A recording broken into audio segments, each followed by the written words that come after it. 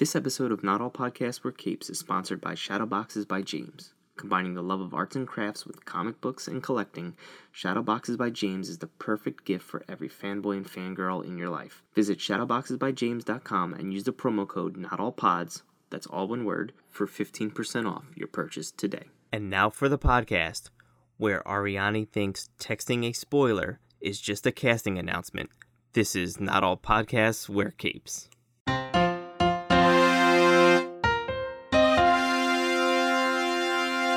Once again, That is not how our song goes, T.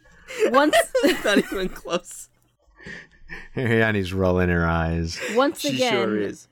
I am being attacked for presenting new ideas. All right, hold on. We're going to be talking about the Eternals. Full spoilers. We're getting right into it. So if you didn't see the Eternals, we're going to ruin it right now. And should we just start with the post-credit scene? Because yeah, we'll just... Are we going to work our way just backwards? No structure. Yeah, Let's go no structure. No We'll structure. Just go Let's in. go. Just if you haven't seen Eternals, you know, Why are you here? that's on you. Yeah. Why Right. are you here? You know, so I mean, honestly, even if you haven't seen the Eternals, you probably already got the reference to what we were talking about. So Harry Styles is in this movie. He's Thanos' brother. Ariani ruined it for me and T. Eros. Well, let's not put it 100% on Ariani. No. I'm teasing her. We're teasing, but we will put it on. What's that guy? don't from, put it on what- anybody. It was fine. It's not a big deal. It's like the most. It was a No, big it is deal not for a deal. us. Yes. Here's the folks. Listen. I don't see the big deal about this. These guys lost their total minds at me because I shared what I thought was something that was like normal. I didn't know that it was like a huge big deal. Okay, so let's explain the story. And if I'm wrong, correct me at any point in this. All right, Ariani T. Yeah, please you reach can out back to me us up. on Twitter. Yeah. Or reach out to us on Twitter with your opinions on this. So, the Eternals came out this week. 2 weeks ago was the premiere. Now, everybody knows who the main cast is, okay? This guy who works for Variety, right? Yes. All right. Okay. Works for Variety, saw the movie, and then put a tweet out that said, Harry Styles is in Eternals as Thanos' brother. In the post-credit scene. He never No, he didn't mentioned say in the post credits. he never mentioned the post-credits. He never mentioned Oh, post He credits never at mentioned all. the post-credits. He never mentioned it So- at all. So he tweets this out.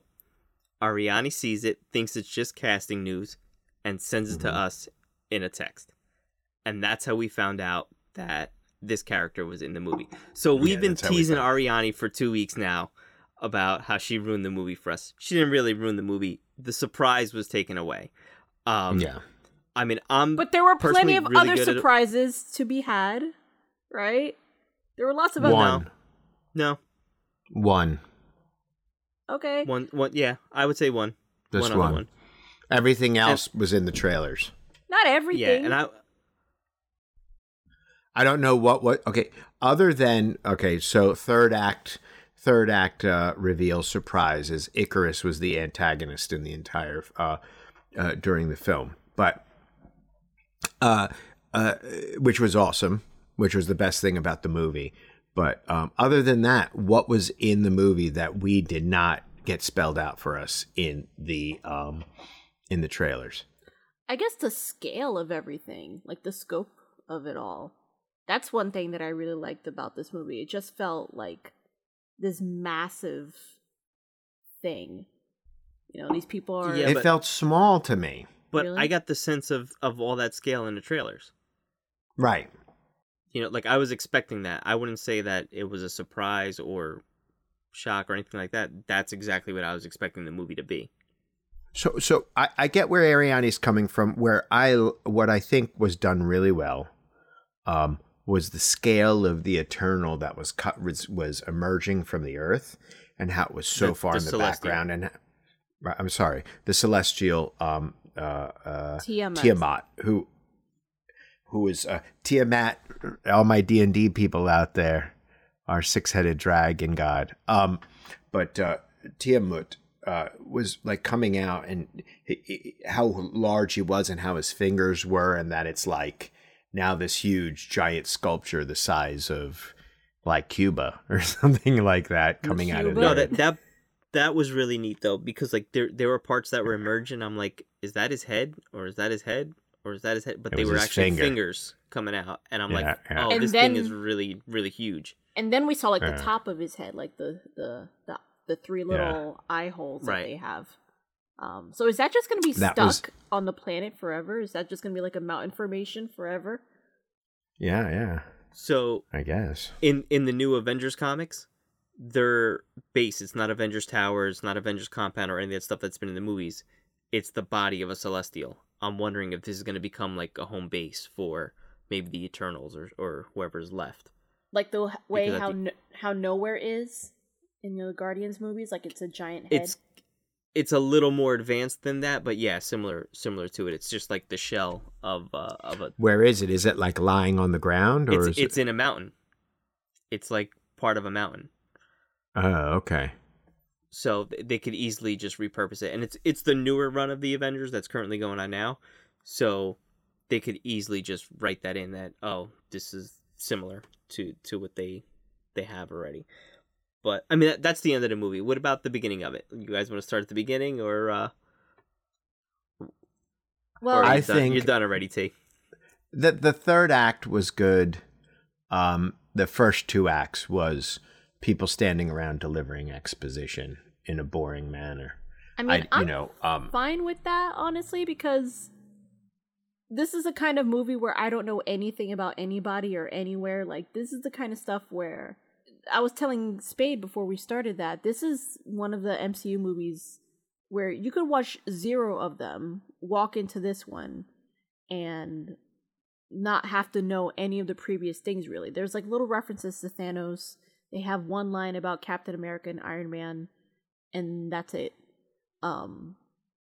They had to have it's different where all the other like intro MCU movies, they're usually introducing like one character and then like supporting characters.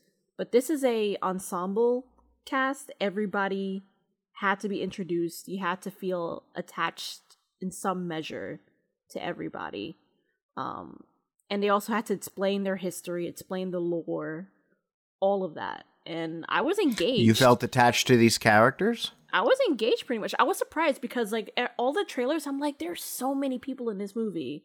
There's so many characters. I was like, how am I don't know anybody's names. And by the end of the movie, I walked away knowing everybody's names, feeling some type of way for each of these characters. I felt like each of them had, something emotional about them or something distinctive about them. Because everybody harps on like this is a very diverse cast.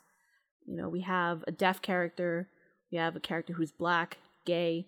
There's Latinx characters. Angelina Jolie plays Thena, but she's also someone that has, PTSD, trauma.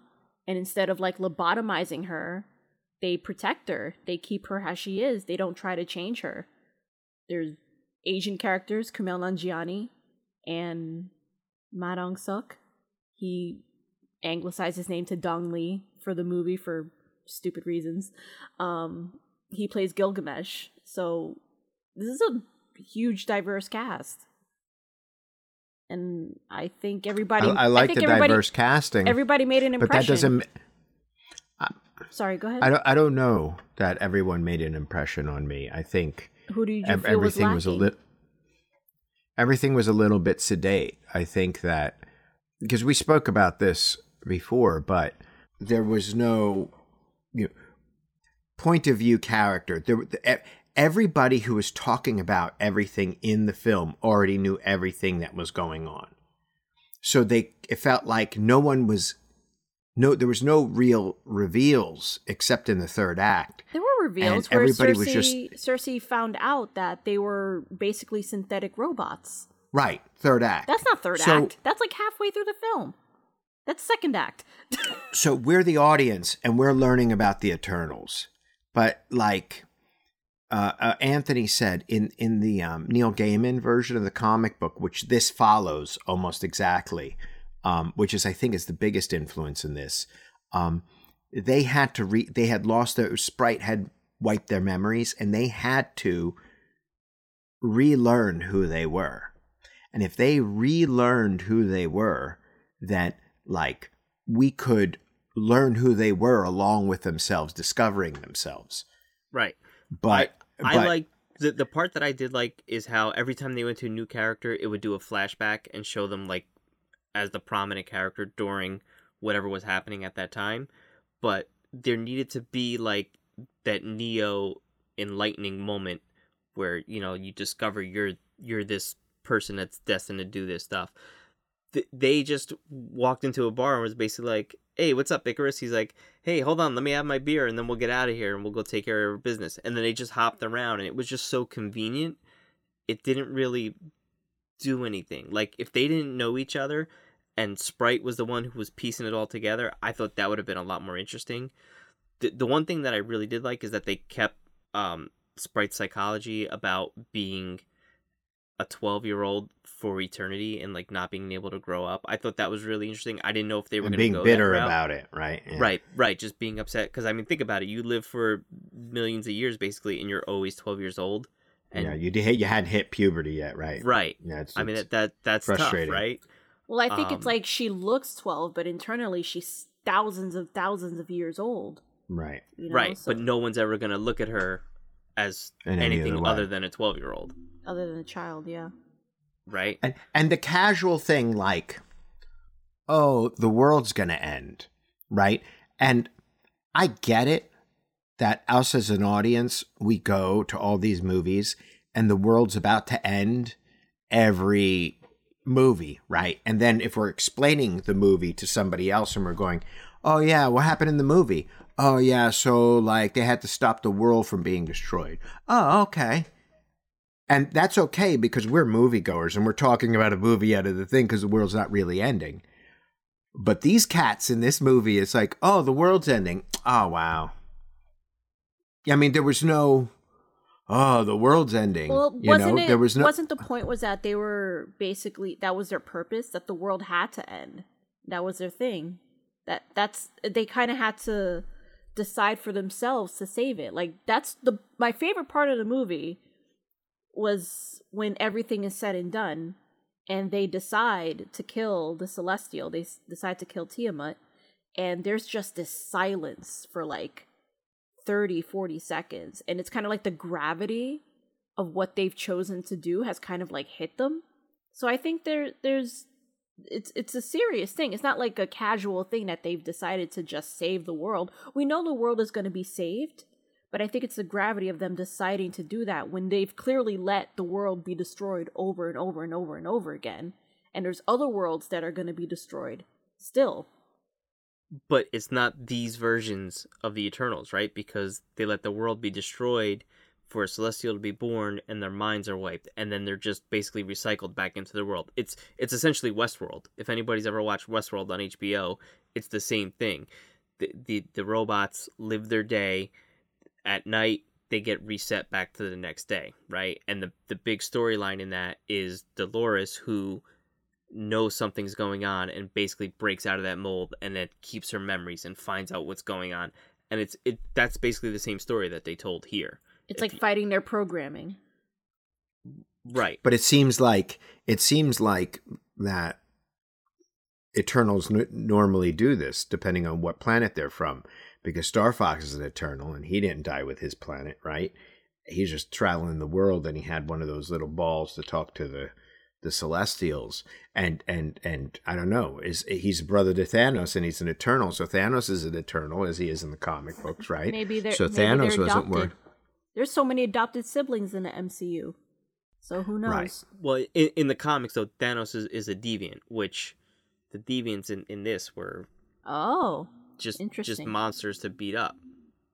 Well, right? Thanos had a deviant gene. Or deviant gene, okay. Right. Thanos looks like a monster. I do like how this movie kind of retconned Thanos' like snap into like accidentally being a good thing. Like, it's accidentally good that he snapped away half the universe, because if he hadn't done that, then Ajax would have never changed her mind about not wanting to destroy the world. for the Celestials, because it. And then the speculation online saying that the real reason Thanos snapped away half of the universe, half the life in the universe, was to prevent Eternals from being born. So it starts getting complicated. It starts getting complicated because it's like Thanos was. People, there were some jokes how Thanos was right, but it was kind of like an accidental sort of thing. But I don't know if we'll ever learn if Thanos actually meant to reduce the population of the universe by half to save everybody, or if it was him actually being a psycho. But either way, it saved everybody because I thought the cast was great. I thought that the actors did a good job of what they were given, but I don't, there wasn't a tension for me.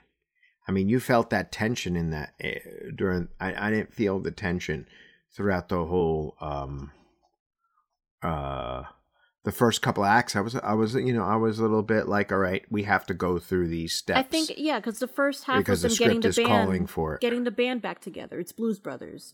They have a mission from God. They have to bring everybody together, and obviously it's gonna. I think it felt tedious because there's so many of them. There's like 10 of them in total. That's the problem. That the team is really big for a first introduction. Like it's not like the Avengers where they all had their own movies and then you put them all together and they don't need half an hour for you to get to know each person. But yeah, I think there's 9 total. So there's Kingo, Phastos, Icarus, Cersei, Thena, Ajax, Sprite, Gilgamesh, Makari, and Druig.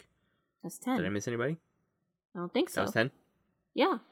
So that's a huge cast, and Gilgamesh and Ajax are gone pretty much very early from the movie. I think that they should have taken the focus off the Eternals themselves, and I think it should have been more focused on Dane Whitman and Cersei, and the movie should have been about them. I don't think they shouldn't have. I think Dane Whitman should have been with them the entire time as the human proxy. And so when it's like the world's going to end, then he's the person who could be like, "What do you mean you're not going to save the world?" Right?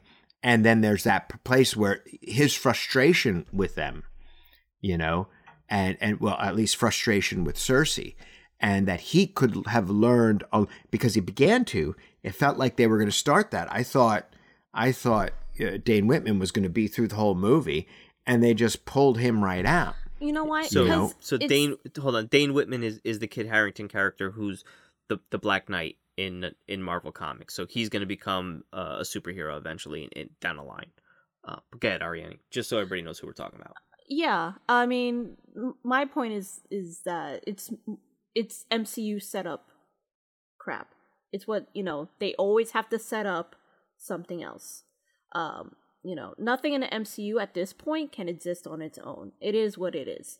I was surprised that Kit Harington was cast in a movie and then was barely in it because he's such a huge actor. But then, of course, I don't know who Dane Whitman is. You guys knew from the get-go. I completely no idea.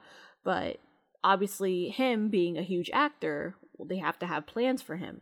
So that's a thing. There wasn't time to include him, and they wanted to keep him a surprise, I guess, for people. The other post-credit scene is him, I guess, opening up his chest and feeling like conflicted about it, and then we hear a voice off screen. Blade, Mahershala Ali. Mahershala Ali, Blade. Yeah. Some of us thought it was Sam Jackson. I'm not going to point out. It was me. I didn't. But you know what? I didn't know that Blade in the comic books was British. He's British. Oh, really? I didn't know that either. In the comic book, he's British because I only hear Wesley Snipes' voice in my head. And Wesley Snipes was a very good Blade. Oh, yeah, he was awesome. But, I mean, he was a very good Wesley Snipes vampire hunter. Whether he was Blade or not, I don't know. You know, and Blade 2 was done by one of my favorite directors of all time, Guillermo del Toro. But yeah, he's British, so I understand. That's why I was like, I didn't understand the connection. Why would Blade be connected with the Black Knight? But there's comic history in that. Yeah. Oh, interesting. I didn't realize that either. Because I don't think there's plans for a Black Knight movie. Like, that hasn't been announced. So I'm only assuming him and Mahershala Ali are going to appear together in the Blade movie. Well, and so just for the listeners, because we talk a lot, we do a lot of texting to each other. Yeah. Both Black Knight was like the 14th Avenger. Very few people were Avengers before him. So Black Knight was an Avenger in like the 60s, the end of the 60s. And Cersei was an Avenger for hundreds of issues. So she was an Avenger in the 80s and 90s. A lot. So right. So here, hold on. So the Eternals themselves, they don't have very many comic books. There's the original Jack Kirby run, which is it's less than 20 issues. And then there's the famous one is the Neil Gaiman, like 7 or 8 issues story arc that we were talking about. And we've done previous podcasts on this, but there's another Eternals comic that just started. Check them out. Listen to them. They're great. They do huge breakdowns of the Eternals, which we're not doing right now. Right, exactly. Well, do you think there will be Ariani more come comics on for this one, right? Well, do you think there will be more comics now after this movie? Well, there's been an ongoing one for the past year. It's the Eternals. They're fighting Thanos, and someone's killing the Eternals, and they're trying to figure out who's the what's I was gonna say the betrayer of the group. Basically, it's the same thing like the movie. Like which one is the person who's doing all this, and they haven't figured it out yet. I mean, with this movie, there was such a huge cast. I was just waiting for somebody to be a traitor, and they were setting it up for it to be Druig. They were setting that up. Right. Well, Tina, I think we were 100% expecting it to be him because in the comics, he's always the bad guy among them. He's always the bad guy, yeah. And that was the one thing that I really, really liked about this movie is that they took Icarus and made him the antagonist. I won't use the word bad guy because he was just doing what he thought was right. So was Thanos. And right. So, but I mean, Thanos showed cruelty, and he did a lot of mustache twirling. I think when the good part is when they showed Icarus kill Ajax. I thought that was well done. He didn't want to. And I felt that. And I think he did a great job. Richard Madden. Richard Madden did a great job as that. I thought Gemma Chan was awesome. I think that was like really naturalistic acting. I felt, and even though she played another character in the Marvel Universe before, I felt like I was looking at somebody brand new that I could believe her in the role. Like I never saw Thena. I only saw Angelina Jolie. I could not. I like Angelina Jolie. I like Angelina Jolie. I like her politics. I like whatever. But like, I think I do. Because I don't she's know a huge star. Maybe. Did Salma Hayek? Maybe. I was going to ask. Did you feel that way about Salma Hayek?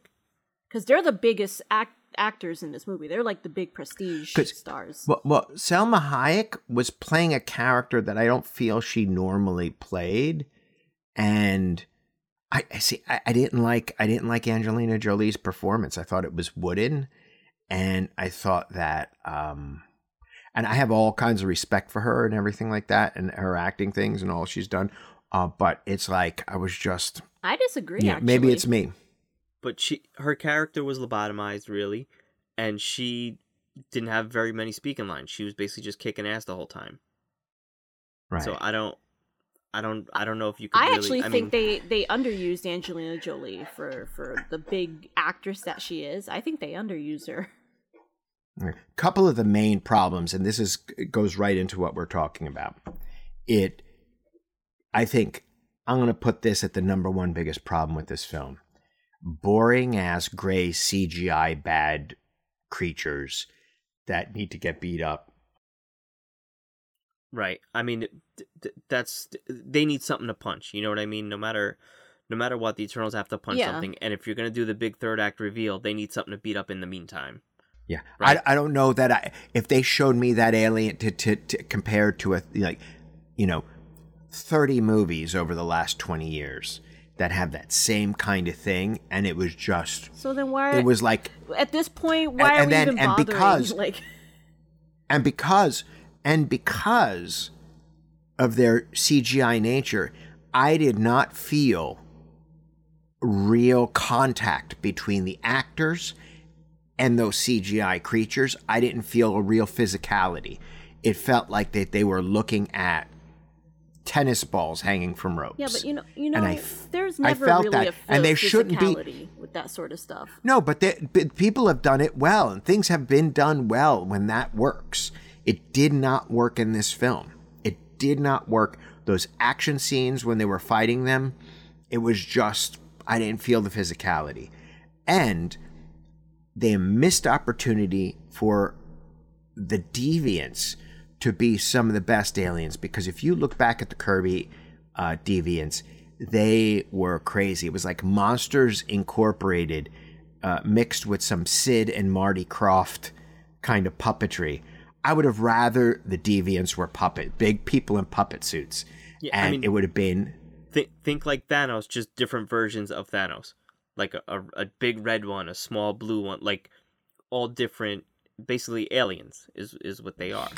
Like Jabba the Hutt. I wanted that kind of physicality from it. The reason why Jabba the Hutt worked is in Return of the Jedi, but didn't work in, let's say, whenever they brought him back CGI, is because Princess Leia, Carrie Fisher could actually push and touch him. He was a physical presence in the room, and that there was so much opportunity. You wanted more so much effects. Interesting, right? And they enhanced by CGI or some complete CGI, but do something creative. And we were going to talk about Dune. But, watching Dune last night, I was actually really blown away by how much CGI there was, and it didn't feel like CGI. It didn't feel like CGI yet.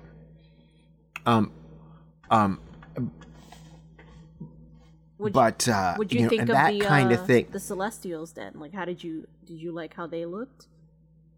I thought they looked great, the Celestials. Yes, yeah.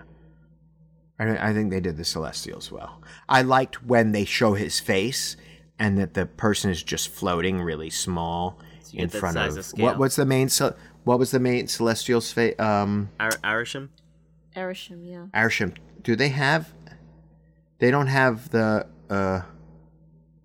David Kaye did the voice of Arishem. I don't know who that is. Could be just a voice actor. Yeah, it looks like he's up. Yeah, it's some. Transformers. Yeah, a guy with a big deep voice. Yeah. I think they did Celestials well. I didn't like Fastos doing all his things to technology. I like that stuff. I didn't like that. I like that. I like his hand movements. You can tell like he worked on choreography for that. Stuff like that, all right, fine, make a face, but that it didn't bother me. It didn't. It's like that's nitpicky. That's nitpicky, but I'm just saying I didn't like it. I thought it was. I'll tell you one thing. I really, really, really, really liked the speed stuff with Makari. That was leaps and bounds better than both Quicksilver's and the Flash from I mean, this was done so much better than three of those. It was in a league of its own, really. I was gonna say, and I think I might have told you guys in a text chat, where this movie, a lot of people are comparing this movie to the Justice League because it's a big ensemble, bring people together to stop world annihilation. And I joked in the chat that Zack Snyder wants what Chloe Zhao has which is pastoral scenes with, you know, dim lighting, a Superman who struggles with what it means to save people, and an Oscar. So, because I think, you know, Icarus is basically bad guy Superman. He's a dark version of the Superman character. They mention how he's like a Superman. They name drop that in the movie. Mm-hmm. And Thena's Wonder Woman, Makari is the Flash. Yeah. It's Fastos is Green Lantern. Yeah, it's very similar to Justice League. Like, they kind of have like their one-to-one characters that you can match up with. But I think Icarus. I guess is probably, Druig is Batman. I can see that. I think Icarus is probably the best version of a dark Superman that we've gotten. That people. You can just watch Brightburn. I heard that movie sucks though. I heard like that's a terrible movie. I liked it. It's good. Listen to our podcast, Ariani. That's right. So and follow us on Instagram, Ariani, and Twitter. We I just do found follow out you this on week Twitter. Ariani didn't follow us on Instagram. She I'm doesn't not even support on herself. Instagram. Terrible. Yeah, because I terrible. don't even post on I don't even post Instagram stories. I don't even know how none of that works. do I follow you guys? Do I follow us on Instagram? Yes. Started. T. You know why? Because when I search your name, you come right up. Every time I search Ariani, she never comes up, and I just figured out why. I'm never on Instagram either. If I need to do stuff on Instagram, you let me know. And everybody who listens to this, give us a little bit of love online. Just give us a little bit of love online. Like we're not begging. Retweet, share. I'm begging. I'm going to get on a knee. No, Should I get on a knee? I'm getting on a knee. Here we go. Shameless. Here, I'm on knee. I'm down on my knee. Give us a Me Undies sponsorship. I don't think Icarus is a dark character. I think Icarus was a conflicted character who made a bad decision, and I think he was trying to do the right thing. I think he was trying to do and what he that's thought why was the I right thing. appreciate the character because of that. And that's what, because I think he really wanted to do the right thing. I mean, dark in terms of just, he's brooding. He's like, I don't wear a cape. Like, he had that quippy line because he's just like. Speaking of that, though, there were quite a few DC references in this movie. There was, Superman, weird. Batman, yeah. Weird. Yeah, a little bit. A little bit weird, but nonetheless. I guess Kumar Nanjiani's Batman because he has the bat plane and the money, right? Kumar Nanjiani, what, Kingo? Yeah. Yeah, Kingo. Yeah, and he has his valet. Missed opportunity with the Bollywood. They could. That review that you sent us, Ariani, hit the nail on the head, where it was like, it was a Bollywood thing. I wanted to see it be super quirky Bollywood. I think they should have leaned into it more instead of this kind of, we're in this one room doing some Bollywood in a circle. I wanted to see those crazy Bollywood cuts to them in one place and then going like this on a mountaintop, and it just got kind of like, but it wasn't necessary in a 2.5 hour movie. There wasn't enough runtime to fit that into. Yeah, that seems long enough to put a little bit of that in there. I just thought it was kind of like it was a missed opportunity for fun. Yeah. No, yeah, and Kingo's a fun character. He's definitely the comic relief in the movie. And he disappeared at the super by disappointing. The third. Yeah. Well, here's the thing. Really strange. It's a strange thing. Really strange. I expected him to come back, do like a Han Solo, where right. Yeah, I mean, I liked his reason for leaving. Right, he's conflicted. He doesn't want to go against his brother and his sister, basically. Right, like.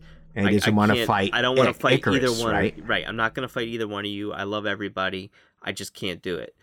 But then leave. But then you gotta you do a cutaway. Show him conflicted in leaving, and then don't show him coming back. But then at the end, show him when they're forming the Unimind to have him there. Or saving Icarus is about to kill somebody. Yeah. And he stops them. Well, and then he fights Icarus, and then he dies. Well, that would have been a good arc for him. It would have been a good arc, but I don't think they wanted kill him. I think here's the Okay, thing, and here's the thing, Ariani. It Yeah, doesn't sorry. matter who. Yeah, sorry. I don't mean to cut you off, but No, what no. you just said made me think. It doesn't matter that they killed any of these characters, right? You saw in the scene with Cersei how many versions of these characters there are when they were showing them being mass produced. They So come back.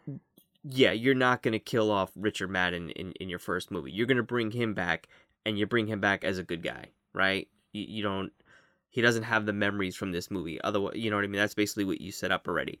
And the whole thing with the Eternals is they die and they're reborn, right? So, like, they have a machine. I think it's called the rejuvenation machine. And it basically, their consciousness didn't they call just it the goes into a Forge? new body. Didn't they call it the Okay, Forge so in the movie? I'm gonna Okay, say so, this. Yeah, so same thing. I just want to say this for the listeners because we spoke about this because we were talking about it, for the last couple of days. So they made the comparisons to Icarus and Superman. They're definitely there. His eye beams, the two jokes about being Superman. So Icarus, feeling bad about what he did, goes and flies into the sun, and this is what Superman does to complete his apotheosis in the All-Star Superman storyline in the future where Superman dies. And the idea is he's dying of some kind of thing, and in the end he flies into the sun to fix the sun. Now, of course, what happens in this DC future, and this is a Grant Morrison storyline about Superman. What happens to Superman? Well, he dies because he flies into the sun to fix it, but then he emerges, 10,000 years later as with a Green Lantern ring, but that he has been sitting in the center of the sun absorbing all the solar energy, and he comes out even more powerful than 100 times more powerful than Superman ever was, right? So the idea of a Superman proxy in this film flying into the sun at the end, who these are androids. I think to call them androids is like limiting because it's beyond yes, they were created robots, basically. They're created by robots technology. have gears. This is from a technology that's so far advanced it's indistinguishable from actual life, right? So I wouldn't say that they aren't alive.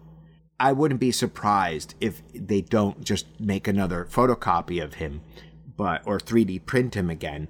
But I think that he might, but that they like basically, right? So that he comes back from that whole sun situation that might not have killed him. Well, I mean, T, you know who else flew into the sun, right? Icarus. Icarus flew into the sun, yeah, from the myth. Flew too close to the sun and fell to that's Earth. probably why they chose to do that. And fell to Earth, right? Yeah, right. I don't know if Superman comparison is, the one they were going for so much as Icarus and Icarus. Well, they did it twice in the film. It's a good tangent anyway. Right. The one thing though that bothered me about Kingo, so he didn't want to fight. I get that. Maybe for the next movie, when he's put in the same situation, he'll make a different choice. I get it. The Eternals are meant to be complicated and flawed and all that stuff. But it felt weird to me that he wasn't there for the Unimind, or at least they didn't have a shot of him somewhere, wherever he was in the world, and it would still be connected to him with the Unimind. Because Fasto said the whole point of the Unimind is that they're connected. They are a family. They are one mind. That's literally what Unimind is. So if the Unimind is voluntary, why did they even bother having Icarus be part of the Unimind? Just do it without him and save the world. Like, if Kingo didn't need to be there, why? Like, it felt weird that he wasn't there to it feels like a scene scene was cut out. Yeah, multiple people have said that, but it seems like a strange thing to cut out. That it was cut from the script, and it was cut from the script. I guess they didn't need to have him there because so much of that was putting people in CGI there at the big end fight. But it doesn't make sense, especially because Kumail Nanjiani is one of the bigger stars in the movie. People have been following his fitness journey where he got super buff for this movie, crazy buff. He didn't even have to do it. He did it because he wanted to. And he got put on like the cover of Men's Health magazine because of it. Like, it's crazy. He's one of the big stars in the movie. He could have come back, you know, and even like MCU loves their quips. He could have come back and said, I'm only here because, you know, my next movie's supposed to be a trilogy and I want to finish that. Like, he could have said anything, any reason right, and to it would have come fit back. the character too. It would have fit the character. And wasn't he the one who said that, you know, you don't turn your back on family? Wasn't that his line in the movie? So I thought it was strange that they Amelia. Yes, thank you, Vin Diesel. They set up all these things, and even if the, you know, doing the Han Solo and coming back is a cliche, it is a cliche, and I appreciate and honestly almost respect the movie for not going with the cliche, because it would have been too easy, but it felt like a weird thing to miss out. Like give me just one shot of Kingo being a part of the Unimind, even if it was from a distance. Somehow, something. It just felt missing. Super quick Kumail Nanjiani tangent right here. Do either of you guys watch Big Mouth on Netflix? I do watch it. I've seen the first season. I haven't. I haven't caught up. So the first Kumail Nanjiani as Kumail Nanjiani is in the first episode of the new season that just came out. Is that right? Yeah, and he's talking, and he's all buffed. He's super buffed, and he's like working out. And every time the camera pans on him in a different, from a different angle, behind him you see a movie poster of a movie that he's been in. So like The Big Sick is one. Then it shows Lovebirds, and they actually have an Eternals poster. That's cool. Already. So the movie came out Friday. The new season actually came out Friday. So it's just like a pretty funny pretty funny thing there. That's cute that they animated him all buff. Yeah, it's pretty funny. It was funny. It's definitely worth checking out. But yeah, so I don't know. We didn't really talk. I'm giving this movie a C+. It was about to be like a C minus for me, except for the Icarus turnaround got me back interested in the movie. Yeah, and I was like, oh, I really appreciated that they did that. I'm giving it a B+. I am. I'm with you, Ariane. Wow. I'm giving it a B+ because you know what? It's ambitious. It's ambitious, I think, in its own way. I think it's ambitious in its own way. It's certainly better than some of the other MCU movies, and I appreciate it wasn't like a quip machine. I appreciate it didn't just have quips all over the place. middle of the road MCU movie. I don't think it's in the top of the great or in the bottom of the not so great ones, but I don't think there's any really not so great ones. But I don't think it's as bad as people are saying. There's no bad Marvel movies. There are they're very mediocre Marvel movies, but there's no bad Marvel. The worst I could say is a very mediocre one. And I think this was not very mediocre. I think this was mediocre. I mean, there's definitely arguments to be made for its mediocreness, like that article I sent you. Like I said, if any of you want to read a good review of Eternals, read Angelica Jade Bastien. She's a writer for Vulture, and she's great. We'll put it in the show notes. She's one of the best movie reviewers out there, and she did not care for Eternals. And even though I like the movie more than she did, she makes a lot of really good points about why this movie didn't work for her, but also a big problem in a lot of Marvel movies. In terms of how they waste their actors. Sometimes they waste their actors, but also this one happened to have a huge cast. Idris Elba. Yeah. What are you talking about? Being wasted in Thor movies. You think? Why, you wanted more Heimdall? I think Idris Elba all Idris, day, right? kid. Yeah. It's like all Idris all what the time. What were you saying, Spade? I was gonna, because the article that you sent was pretty long and I was busy today, so I didn't read it. But who did she feel was like most wasted? Angelina Jolie, she thought was probably the most wasted, and Salma Hayek. Salma Hayek was underused, and like I said, they're the biggest stars in the movie, and Well, they're the names to get the people into seats, right? That Yeah. are like, because this is a hard sell, right? I mean, this doesn't have the fun that Guardians of the Galaxy presented in its trailers, right? That was the Guardian. This is the hardest movie to sell for them since Guardians of the Galaxy, right? This has no name characters. People do not know these characters at all. So you get Angelina Jolie and Selma Hayek, and you put some Game of Thrones people in here, and people are gonna go based off that.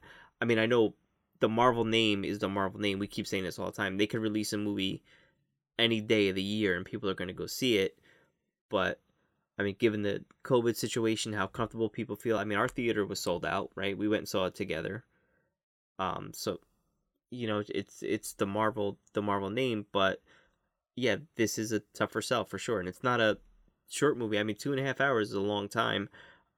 I didn't feel that it was long. I don't know how you guys felt about the length, but like when I saw Dune, I felt a lot of that 2.5 hours of Dune. This I didn't feel at all. I felt Dune was short. No, Dune was definitely long, but I felt it was well paced, and it's only half a movie, technically. So, well, that's another podcast because I have a lot of thoughts about Dune and a lot of history with Dune, so I won't jump into that right now. But and it's like we don't want to compare the two just because they were released at the same time. They're even though there might be some similarities. I guess there's some similarities in the in terms of the scale, film. Right?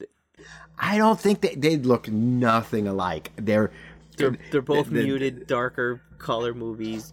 CG. Oh, here we go. CG effects. That's the projector in the theater. It was the CG effects in Eternals are not close to the ones in Dune, because the ones in Dune are seriously impressive. These ones are. I don't mean the effects. I mean the shots. They're shots. Very similar. Every shot in Dune was a composed painting that was, no matter what you thought about the movie, was beautifully well composed and. Oh no, it's going to win the Oscar for cinematography. But we had Eternals. problems. People were standing around talking in rooms. But we also did have problems with our projection apparently while we were watching Eternals, because I did ask around if people had problems like seeing things in a movie, like if there were like too many dark shadows in Eternals for them. And everybody I've talked to said that no, they didn't have any problems, that they could see the movie really well. For me, there were parts in the movie that were very difficult to see on screen. And I think it was the projection in our theater. We went to a theater in Jersey that I think is kind of old. I don't know if Marvel or Disney sends out people that checks the quality control of projection.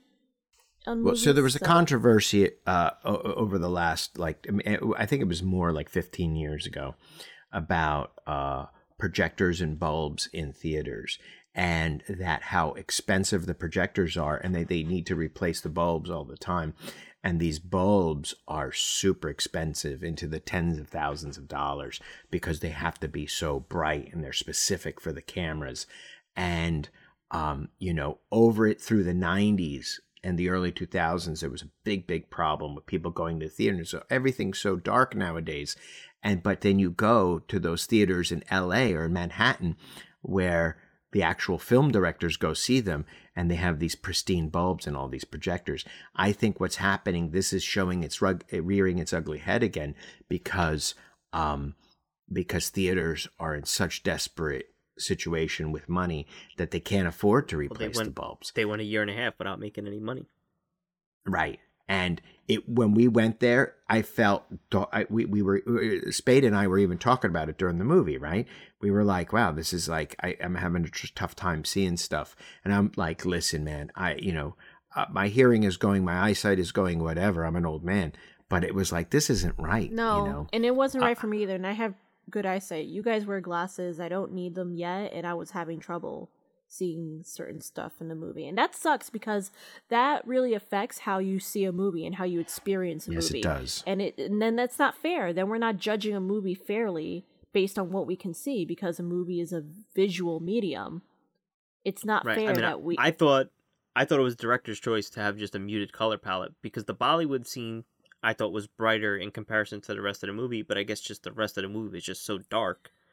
The muted color palette doesn't bother me. It's the fact that there were parts in the movie I could literally barely see what was going on. If it was a scene that took place indoors or inside the ship or at night, there were parts where I couldn't see. And like, sure, that could be naturalistic lighting, but there are lots of movies that have that stuff, and you don't have that problem. And everyone else I talked to said that they had no problems like that seeing stuff in the movie. So maybe when it drops on Disney Plus, I definitely want to see it again and see if it looks different on my TV versus how it looked in the theater. Because parts with like the deviants, I couldn't see how the deviants really looked like. I really couldn't see how they looked like. And that's not fair to judge a movie based on that if we can't even see what we're watching. Yeah. But besides that, I actually genuinely enjoyed the story. And I was like worried I wasn't going to understand it going in because I don't have any experience with the source material. But then again, that's good because I'm literally like an audience. Most of the audiences that go to Marvel movies don't know about this stuff. I mean, most of the movies anyway don't really follow too closely to the comics. They're their own original story. But my thing is, if there's a better original story, tell the better original story. You don't need to create a brand new one that's not as good. And I mean, the Neil Gaiman stuff is great. You know, if you want to read a really good Eternal story, go read that. You know, it's better. Neil Gaiman redid it, and it seems like they were going to do that, and then they changed it again anyway. Right. I think that if they had lost their memory, it would have been a lot better. Yeah, I mean, the thing, right? This is an argument we were having before, and we're like, oh, it's going to be resolved in a movie. I shouldn't say argument, discussion before, and it's like, okay, Thanos snapped away people for 5 years. The Eternals didn't show up to help anybody. If that's not going to happen, you need a good excuse for why they're not going to show up. And the fact that they just said, oh, the Celestial told us not to interfere, that really wasn't good enough for me, because you're showing that you cared about humanity and you were interested and invested in people. Why would you not go help? If you have amnesia and don't know who you are, that would tie in perfectly to the reasons why you haven't been around helping people through all these conflicts. Because we've seen them interfere, though. Yeah, but wouldn't that technically be, I guess we could say that's a part of their programming or something? I don't know. Because how is that different from the Watcher? I like the idea. How is that different from the Watcher? I like the idea that they couldn't, not follow the Eternals, the Celestials' orders, and then they had to bring themselves to not. So I think it's okay for them to say, don't get involved, right?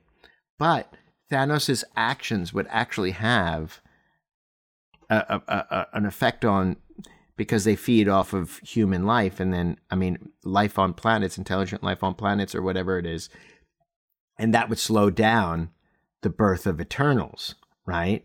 And they said that in the movie. It slowed it down, right? They said that in the movie, right? The birth of the Celestial, not the Eternal. Right. So the birth of the Celestial, right? And that Thanos is a Celestial. An Eternal. You keep confusing them. A deviant gene. Yeah. Well, you understand what I'm talking about. And it's kind of like he's a little bit deviant, so you should have gotten yourself involved. We probably won't know until we actually see more of Harry Styles in the future. We'll probably get more. Well, we know that. Well, Harry Styles is an Eternal, and he's Thanos' brother, so he's an Eternal. He's an Eternal. I don't know. Do we take him seriously? Isn't he known to be like kind of a trickster, kind of like does whatever? But then we don't know that. And again, like the opening crawl, which I missed because I was getting popcorn. The opening crawl said that actually lied to us. It wasn't true what it said in the opening crawl. Yeah. And so it's an I don't know that I unreliable should narrative. believe the opening crawl. Yeah. Right? So I don't know what to believe. All right. Well, Right. what do you think happens next? Let's 2-minute timer on where do you think this story goes now? Because at the end, it says the Eternals will return. Obviously, Pip the Troll shows up with Star Fox. I didn't expect the Returnals to be a return type. I thought it was going to be like a one and done type thing because I'm like, this is. Did you call it the Returnals? Is that what the sequel is going to be called? Yeah, the Returnals. No, I'm just saying I didn't expect for them to come back at all. I didn't know how they were going to do. I don't know how they're going to do a sequel. I don't know if there's anything that you guys might know from the comics that could be potential. Oh, T, your theory about Zeus in Love and Thunder. Right. Zuras. Yeah. So Russell Crowe. Russell Crowe is playing Zeus, but in this movie we understand that there was no Olympian gods. They were mistaken for. There's no space for the Olympian gods now in the Marvel universe. Right. So. And I think his costume from set pictures, as far as I've seen, looks kind of Eternal-ish. From what I recall. So I think it would be a missed opportunity if he's not Zuras and he's not an Eternal. I think that so who's on the Eternal ship? It's Angelina Jolie, Druig, and Makari. And Cersei's on Earth. No, Yeah. Cersei got taken. Cersei, Oh, right. Phastos, and who's the other one? Sprite got turned human. So Sprite, Cersei, Phastos, and Gilgamesh Kingo? is dead. and Kingo. Cersei, Phastos, Kingo and got Kingo. taken, but he didn't interfere. But I guess he would have to get taken, right? I don't remember.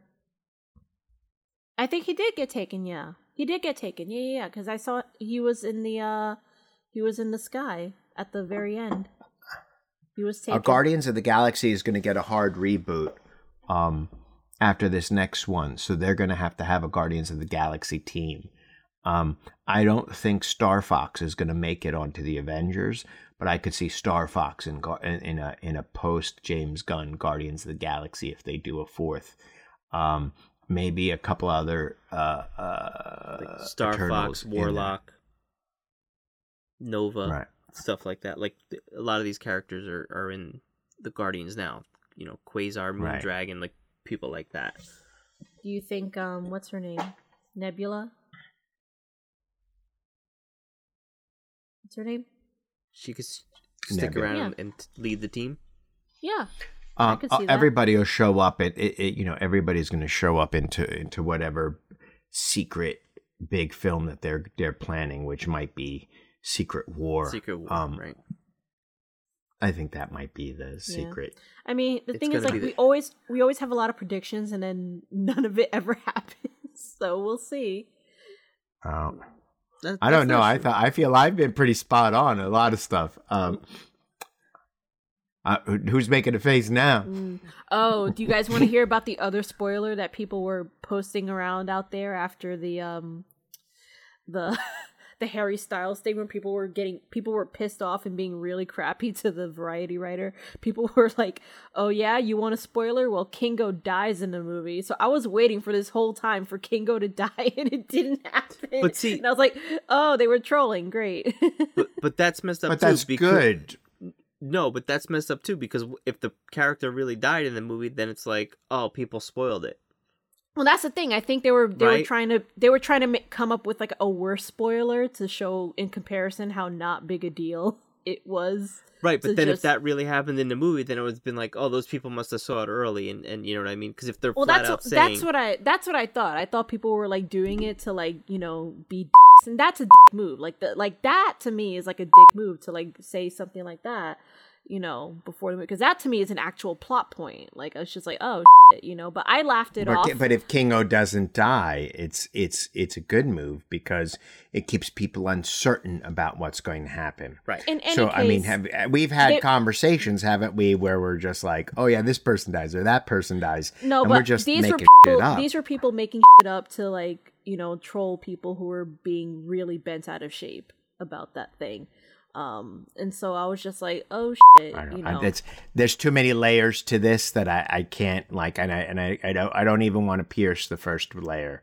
You know what I mean? So in any case, I was waiting for something like that to happen, and it didn't. And then I was like, okay, well, I got fooled. But I guess that's the intention. You can't really always believe what you see on the internet. Yeah, I didn't see the Icarus thing happening. I wasn't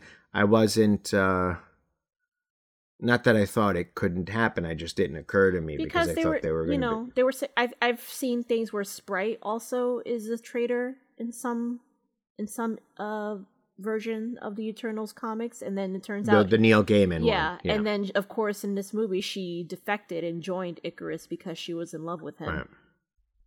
Which I thought was good. Yeah, made sense. Which I'd like to have seen her arc more too. I'd like too many characters, not enough time. Yeah, I heard something where people were saying, now that she's human, but it's possible she still has like the celestial gene in her. Could she technically be a jumping off point for mutants? Yeah. So the Celestials are now robots, and mutants aren't robots. So, But didn't you just say they're not robots? That there's something more? Right. But the idea in the comic book is that the Celestials the original comic book was the Celestials came down and started messing around with the genome, and now it's not that anymore. Right. Yeah, but the movies. So there's no relationship. There's no relationship between physical. But the movies can literally do whatever they want. That's the thing. Right. Anybody can do whatever they want with their scripts, right? Yeah. But from what we're coming out of this movie, there's no genetic connection between Eternals and humans like it was in the comic book. So no, I know. Why would it have any effect on mutants? I don't know. I'm just saying this is something that I heard, because isn't the mutant gene technically a celestial gene? Like it comes from Celestials? In the original comic book, yeah, but not any. I mean, yeah, right. No, now it's just something that manifests during puberty. The writers chose a different path. Okay, but writers can do all sorts of and explain things however way they want. So it's a possibility. Bring Icarus back out of the sun, right? Right. You can just have him fly through it and come out the other side, right? Right. Anything is possible.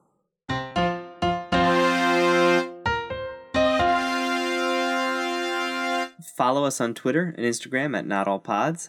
Visit us on our website at notallpodcastwearcapes.com. And send us an email, notallpods@gmail.com. Also subscribe and listen to us on iTunes, Spotify, Stitcher, and Google Play. Not All Podcasts Wear Capes is a Thaumaturge Wonderworks production. This issue was edited by Andre 3.0 Marks.